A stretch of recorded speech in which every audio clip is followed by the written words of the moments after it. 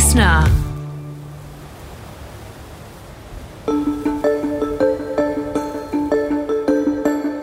Pollen affects around 1 in 6 Australians. It can make your day-to-day life incredibly difficult, especially when pollen season's approaching. So how do you manage your life around your allergies? What do you do to help prevent allergic reactions? Hey, I'm Matt Dwyer. Welcome to Pollen, where Associate Professor Ed Newbigin, along with a range of experts, help you understand what pollen actually is, what may be causing your symptoms, how best to manage your conditions, and the environmental factors that drive pollen levels and other airborne pollutants. Welcome, Ed. You've been doing this for quite some time, so thank you for sharing your expertise with us. Can you tell me a little bit about yourself and why you do what you do? Thanks, Matt. I'm an associate professor at the School of Biosciences at the University of Melbourne, and I've been doing the Melbourne Pollen count now for over 20 years, but I'm really not Melbourne's first pollen counter, and hopefully not the last either. Pollen counting's been going on in Melbourne since the 1930s. And there was someone back in those days called Margaret Sherwood, who worked at one of the medical research institutes around Melbourne, who was doing pollen counting way back then. I got involved after one of Melbourne's other earlier pollen counters, a guy called Professor Bruce Knox. He left the School of Botany as it then was, and I took over from him because it was an important activity both for research and also for people in Melbourne. Melbourne's people love and they value and they demand the pollen count. And so I took it over back in 1998, so that was my first year. So I've been doing pollen counting now for over 20 years. And for my day job, I do other things as well. I do molecular biology, cell biology. I'm a general run-of-the-mill type of scientist and do a wide range of research activities.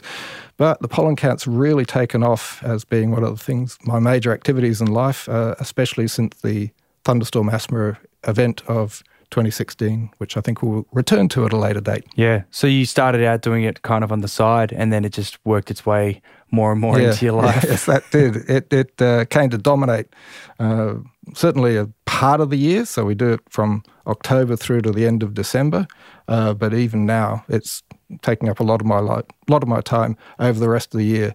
And part of that is because people just want to have more information about pollen every day of the year. So we just do it for a short time of the year, but there's a lot of people out there who want to know the pollen count every day of the year to try and track their own allergies and their responses to those allergies. What's causing my allergies today? Yeah, well, to help with that, we've got Dr. Jeremy Silver here. Jeremy, what's your background and what have you been working on lately?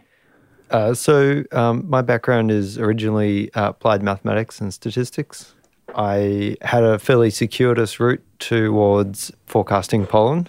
So I worked for a number of years in biomedical statistics and I got involved in air pollution modelling. So I went on to do a PhD in air pollution modelling. So when you say modelling, what do you mean by modelling?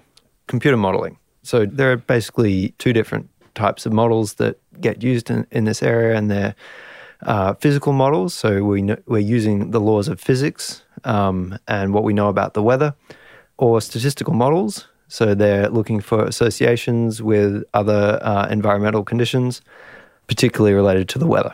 So tell us a little bit about your pollen counting setup. Is it any different to other pollen counting setups? Is it specific to Victoria? No, it's done in a very similar way around the world. So there's lots of places, particularly around Europe and North America, that do pollen monitoring, and we have very much the same sort of setup as those places do. And they use a very old piece of equipment.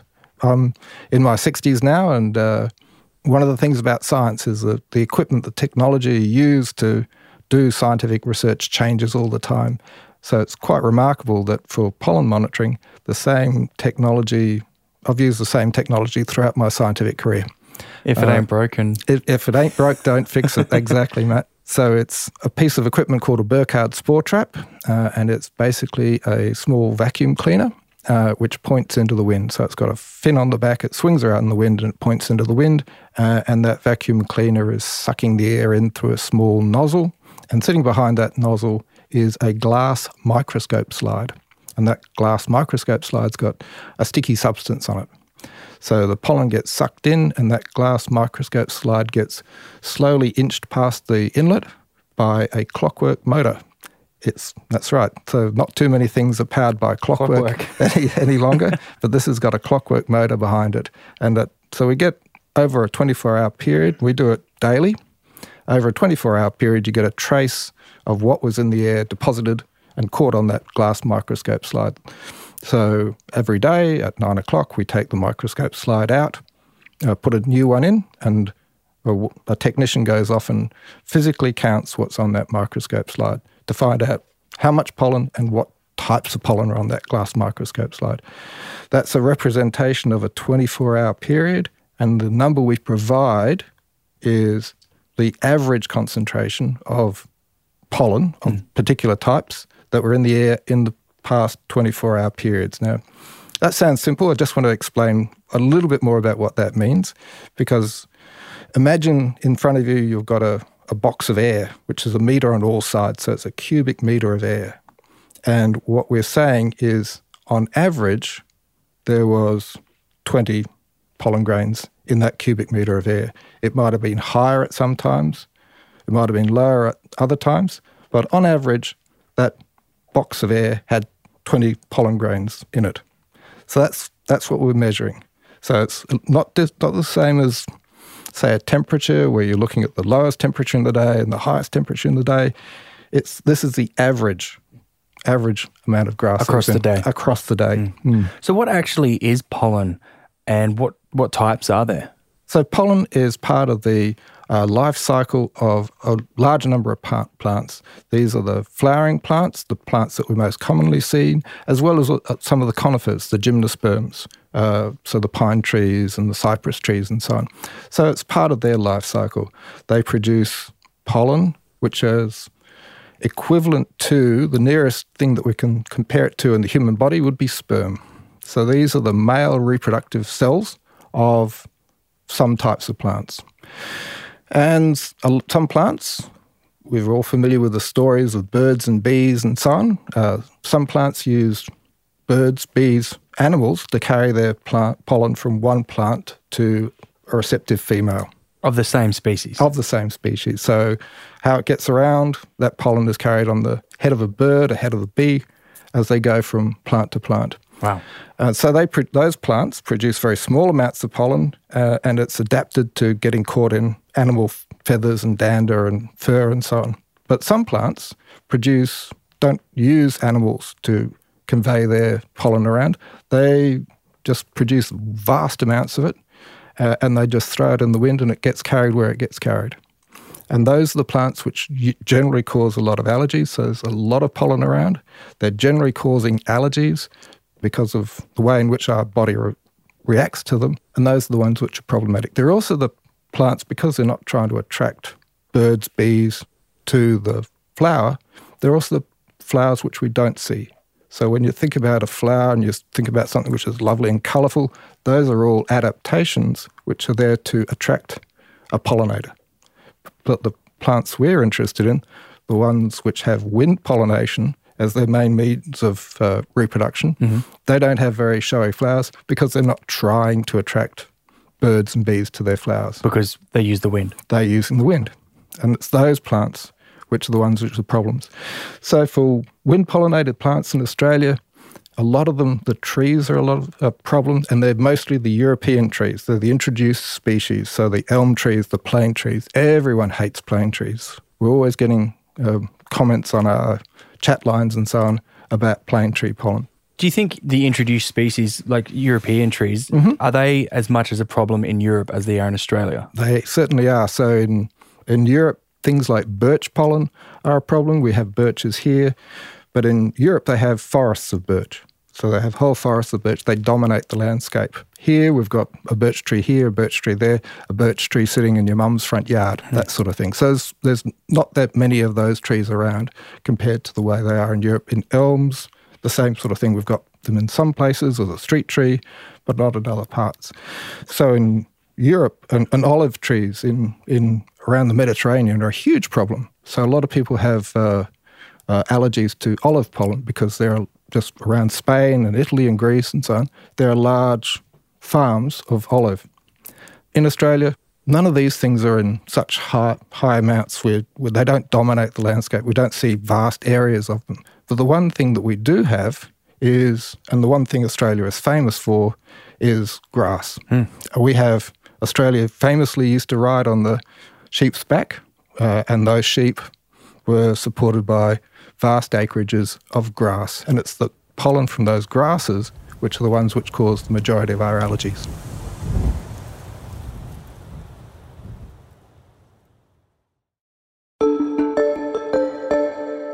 So when is pollen season, and does it ever vary or change? So lots of different pollen seasons. Each plant will have its own pollen season. So there'll be some months of the year when one type of pollen is most abundant. There'll be some times of the year when another type of pollen is most abundant. But the one we're most familiar with is the springtime. So coming out of winter, the first types of pollen we'll be seeing will be those coming from European trees. They generally start to flower before they get their leaves on. So when they're still naked, still branches, and the buds are not covered in leaves, that's when those plants are starting to release their pollen, coming out of winter. Then you come into the springtime and the grasses have started to green up coming out of winter time. They've been too cold for them to grow, but when they the sun starts to warm the soil and there's sufficient moisture around, then the grasses will start growing and they'll flower sometime in late October and early November. And they're flowering, that's their main season. So from around about the start of October to the end of December is when we start monitoring. That pretty much covers the grass pollen season. Which is the worst. Which is the worst, by far the worst in Victoria. And once you get too far into late December and early January, the countryside, as everyone would know, in Victoria turns brown. It's too dry. The hot weather of summer has really set in and the grasses have all died off and there's not much left there to see. So as grass pollen is the worst, when would you start forecasting and how do you forecast it? So the pollen counting season runs from October through to December for Victoria. This year we started forecasting, this is 2019, we started forecasting at the start of September.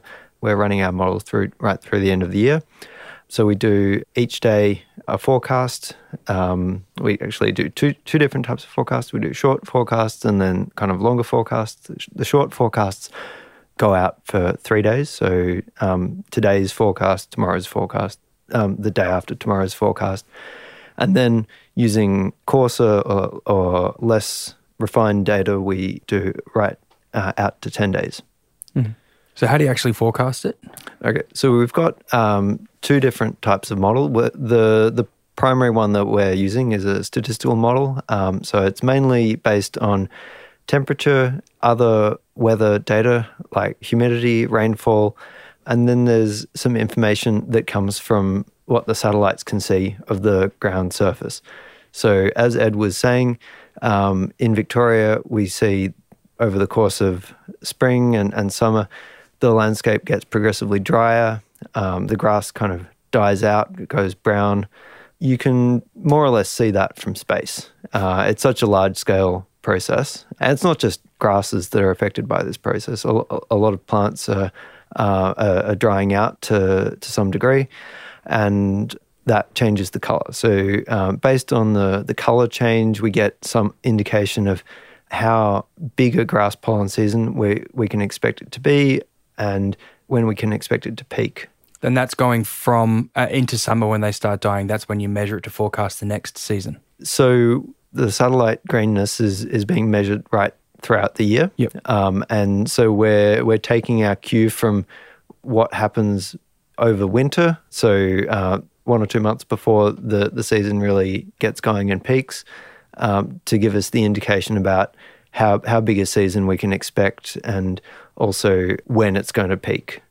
So if we think about what's going on in Europe, coming out of winter there is pretty hard, and then you start to get the leaves coming on the trees. So the big thing, and that's measurable from space. So you can see that greening of the landscape from space. In Europe, that's because of the trees getting their leaves on. It's the regreening of those deciduous trees. If you look across Western Victoria, in the Australian flora, we don't see that deciduous trees. the trees keep their leaves all year round. So they retain their greenness all the way through. And the big thing that changes is the greening of the grasses. And so we can see that from space. And especially if you're looking across Western Victoria, there's not an awful lot of trees out that way, the little patches of trees here and there.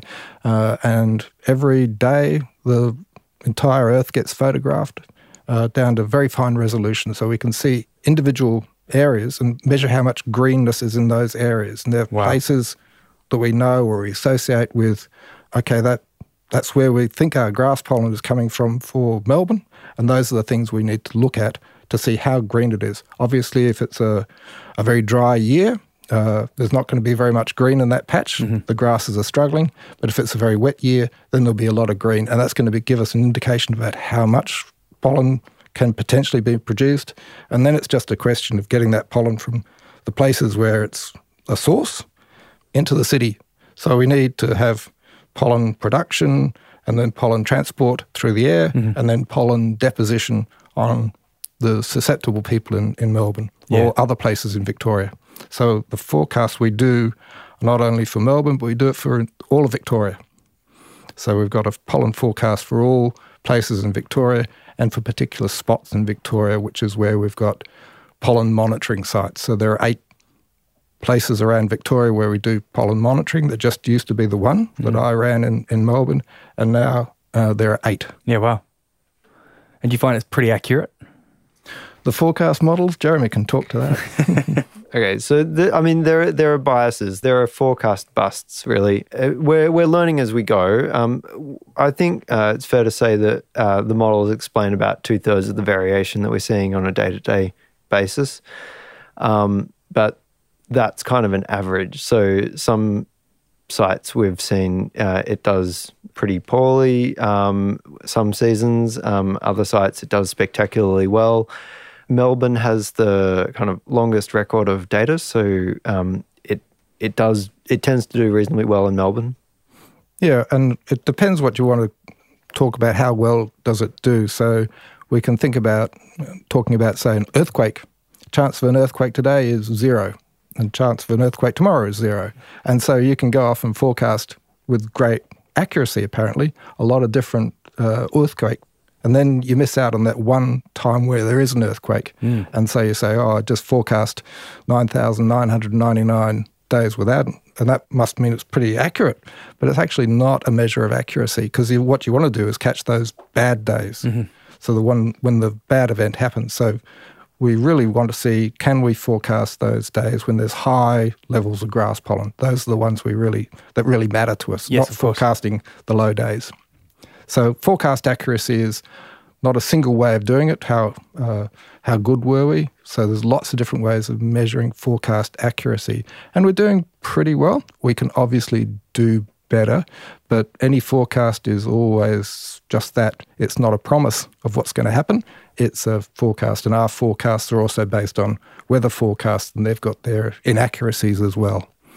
I suppose the statistics of the people that are affected, lodging any reports of pollen suffering or their allergies, would that help your statistics as well, or does that not really play into forecasting? So that's kind of more experimental. That's something that we have kind of dabbled in a bit, and it's something that we use sometimes as a check to see if the models are forecasting really low, and then we see that across the community there are really strong hay fever levels being reported.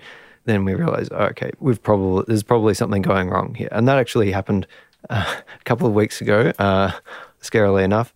The problem was solved pretty quickly, but it was actually through looking at community symptoms that we could really confirm that that there was general underprediction.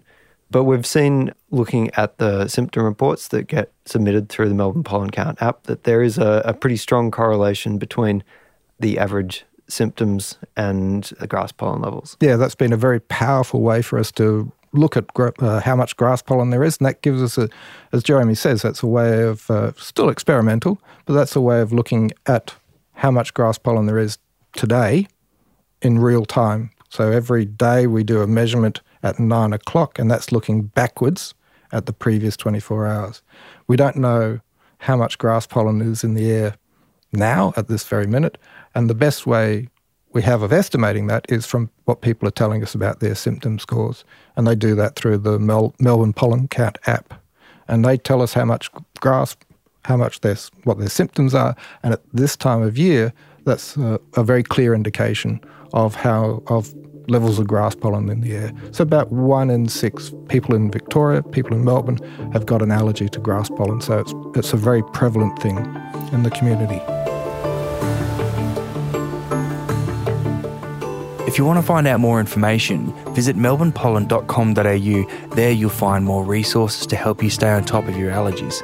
And don't forget, if you haven't already, download the Melbourne Pollen app. You can find the nearest pollen site, track everything, create a profile, and really help build preventative measures for allergic reactions to grass pollen. Pollen was presented and produced by me, Matt Dwyer, audio production by Darcy Thompson, and the executive producer is Jennifer Goggin. Special thanks to Associate Professor Ed Newbigin and the team at Melbourne Pollen Counting.